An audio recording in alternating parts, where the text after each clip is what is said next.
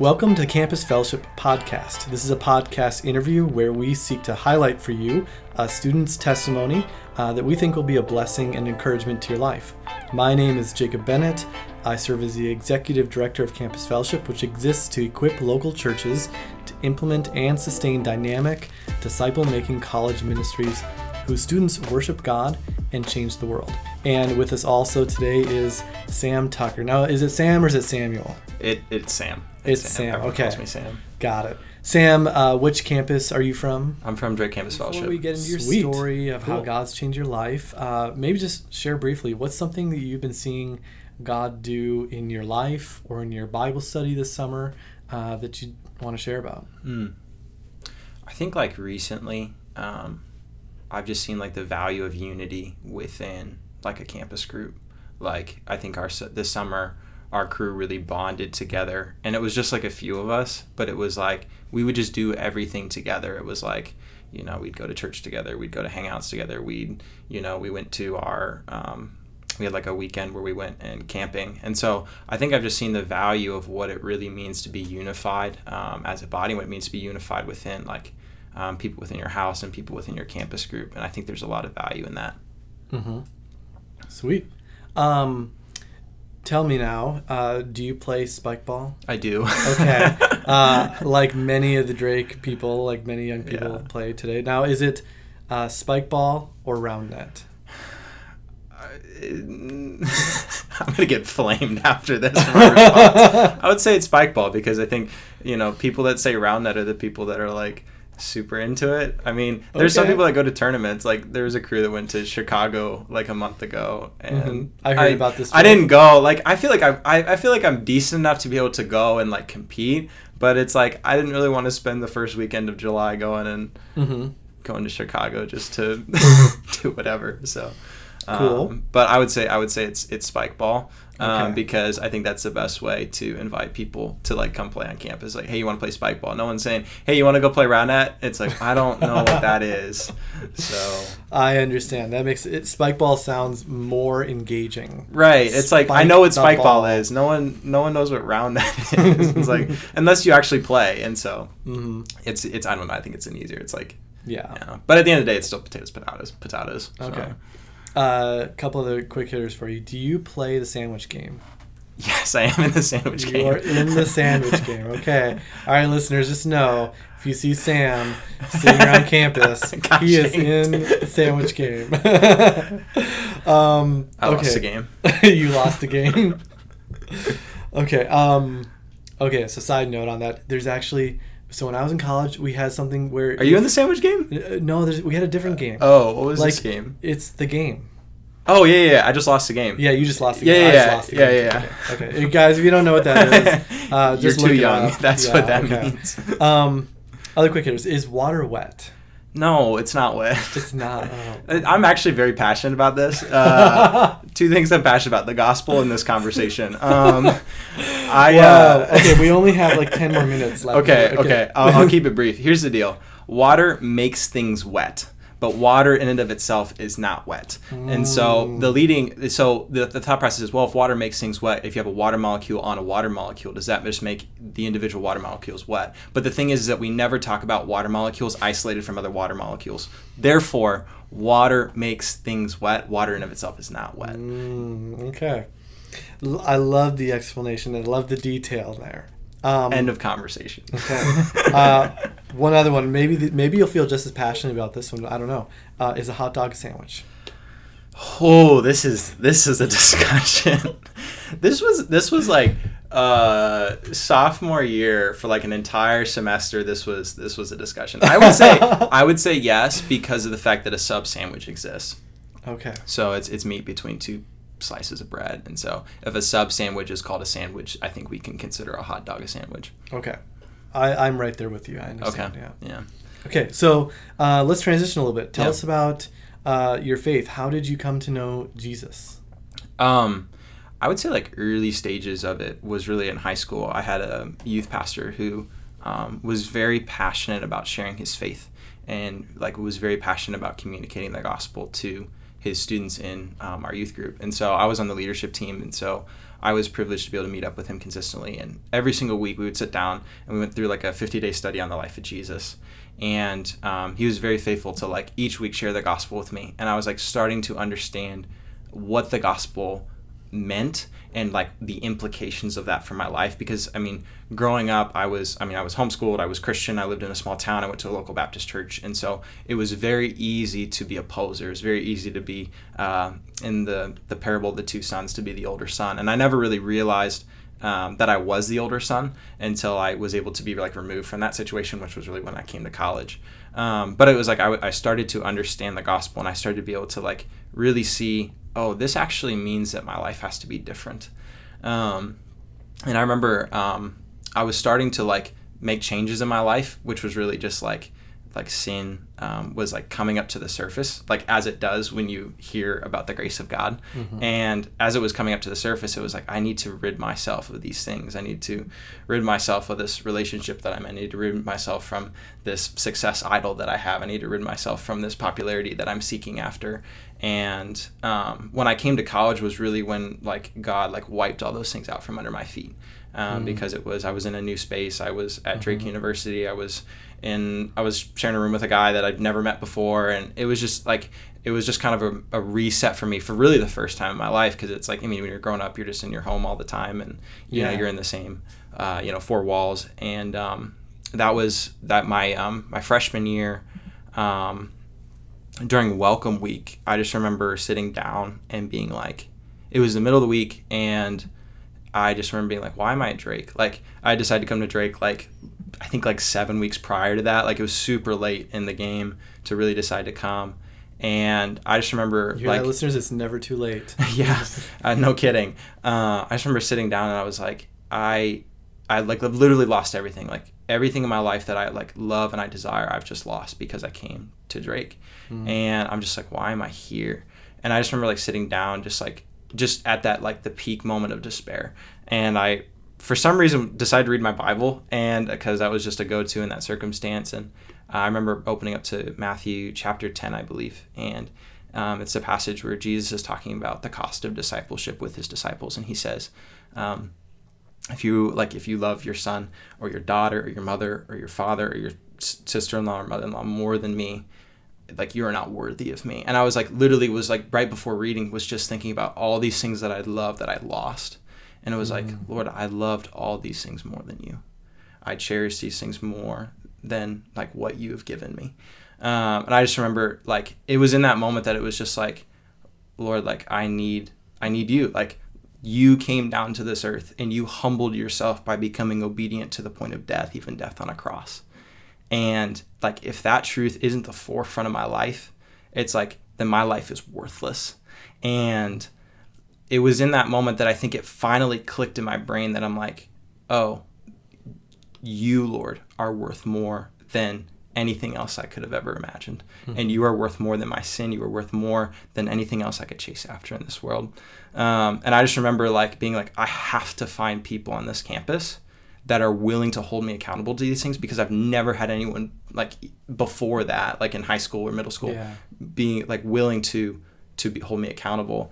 And it was that week that I met Brian Etzenhauser, who is my RA, and he just was like, hey, I'd love to meet up with you. And I remember meeting up with him, and we talked about sexual sin, like the first time I ever met this guy, and I was like, holy crap, like, are you, like, that was something for me that like was like taboo when I was in high school. And it was like, wow, like, you're willing to talk about this? I'm like, literally, like, we were sitting at Doco over pizza, and we were willing to like confess sin to one another. And I was like, this is crazy. Like, I've never seen somebody this open to this before. And him and I started meeting up, and he started discipling me, and that was when I really joined Campus Fellowship, and that was really when I got plugged into community, into a campus group for the first time. Being in that atmosphere and being a part of community was like just like, wow, like, this is where the believer grows. This is where like the believer is nourished and sanctified, and this is where we build one another up. And I'd never really experienced community before, but it was something for like years, like in high school, that I was just like seeking after. I was like, man, I really want this, but it was never something that I had access to. And it was like, I finally found this community, and it was like all the stars were aligning. And so that was like something that was really powerful for me, like my freshman year, like. And so I don't really know the exact moment I was saved, but I can tell you points where it was just like I realized that placing Christ as the Lord of my life was worth it. Yeah, no, that's wonderful. What do you remember? Like, was the point at which you opened up your Bible, you read that passage, like, was that like the first week of school, the second week of school? That was third welcome week. Week. So my freshman year was fall 2020. That was during COVID, and so we had a welcome week. It used to be a welcome weekend, but that was a welcome week. So it was. Okay. I got to campus the Sunday. It was like 8 days before classes started. So it was like the Sunday before. And then that whole week we had like welcome week stuff. So it was Wednesday of welcome week, because it was like I'd been there, like the initial excitement had kind of wore off, and then it was just like that was when the realization of like, why am I here kind of set in. Mm-hmm. Yeah, I can connect really well with that. When I was a freshman at Drake, I just remember going to bed one night, not being able to sleep. And for me, like my youth pastor said, if you can't go to sleep at night, like you should probably start praying. Maybe God's trying to like reveal something to you as far as like something you're holding on to, something that's not sitting well with you. And I was like, and it was in that I realized I didn't love people. Yeah. Like that I had been trying to like build a little Christian bubble, whatever, and not try to love people sacrificially with my life. And I got a bet that for most people, those first few weeks, there are thoughts in their brains about God, about what they're going to do with their life. Absolutely. That are just racing through their brains, or intermittently, like, why am I here? They're trying to answer a lot of those same questions. So I think what you're talking about, I think a lot of people can probably identify with that. And I think there's probably a lot of the Spirit of God is trying to like get people's attention those first few weeks. Absolutely. I mean, you're going through like one of the biggest transitions that you'll ever go through in your life. I mean, for the first time, you're saying, okay, I'm not going to live in my hometown. I'm going to intentionally, pretend, depending on the college student where they live and where they're from, but it's like I'm intentionally moving away. I'm intentionally living with different people that I'm leaving a group of friends and I'm starting to pick new friends. Yeah. And it's like you're starting to ask those questions, like, what am I going to do for the rest of my life? It's like I'm no longer under this I'm no longer under this umbrella of my parents anymore, and it's like I have to start making those independent decisions. And I think in that moment is really when you start to question, okay, am I actually going to follow the Lord Jesus, or am I going to, partake in the things of this world? And unfortunately, I think a lot of students actually choose to not follow Jesus in that. It's like they get to campus and, they, find a group of people that like to party, and that's where they go, and that's their crowd. That's where they like to be a part of, because they're trying to escape, other things. But, hopefully for the Lord, but ultimately for those that the Lord is chasing after, it's like when they come to campus, they find a solid community. And that was what, the Lord blessed me to have Brian as my RA. And it was like, when I was having a tough night, it was like he was right down the hall and I could just go chill with him, and we'd watch Gravity Falls and play Dominion. It was just like that was what we did. And so it was good. Dominion, like the card game? Yeah, Dominion. Yeah. So like freshman year, our other friend Josh Bruns bought, I think even Brian bought it, but it's like there's like an online version you can get. Okay. And there's like the free, if you've played Dominion before, essentially there's like a starter kit, and there's just like a free, deck more or less. And so, but for like, Dude, I have the game sleeved. Really? Oh, that's crazy. My friend has all the expansions. He got like a huge box of them. Yeah. And so, but anyways, there's like an online version for like $2 a month. You can get like all the expansions and you can play all of them, and you can like mix and match. And so we'd go over, and me and Brian would just play game after game after game after game, and would just chill on his futon, watch Gravity Falls. And so, but I remember even like during COVID, like some of us had to go home for like, because we were like sick or we were in quarantine. And I remember like we got on a Zoom call. It was like me, like Mark Elliott, like Josh Bruns and Brian, and we would just play Dominion for like hours over Zoom. It was the greatest thing. And we're all those guys are part of your campus group? Yeah, they were. Yeah. Well, I don't think Mark was, but Josh and Brian were both my freshman year. Yeah. So. That's really sweet. Yeah. Maybe, if you would want to share something with that incoming first year student, maybe they're hearing promptings in their conscience and their spirit from God about getting involved, what they're going to do with their life. Why should they join a campus ministry or a campus group right now? I think the value of community in one's life is super important. That was something that God really taught me, like my freshman year, was like, if you are desiring to love God and you're desiring to live your life for him, and that's like genuinely something that you want to do, that has to take place in the context of God's people.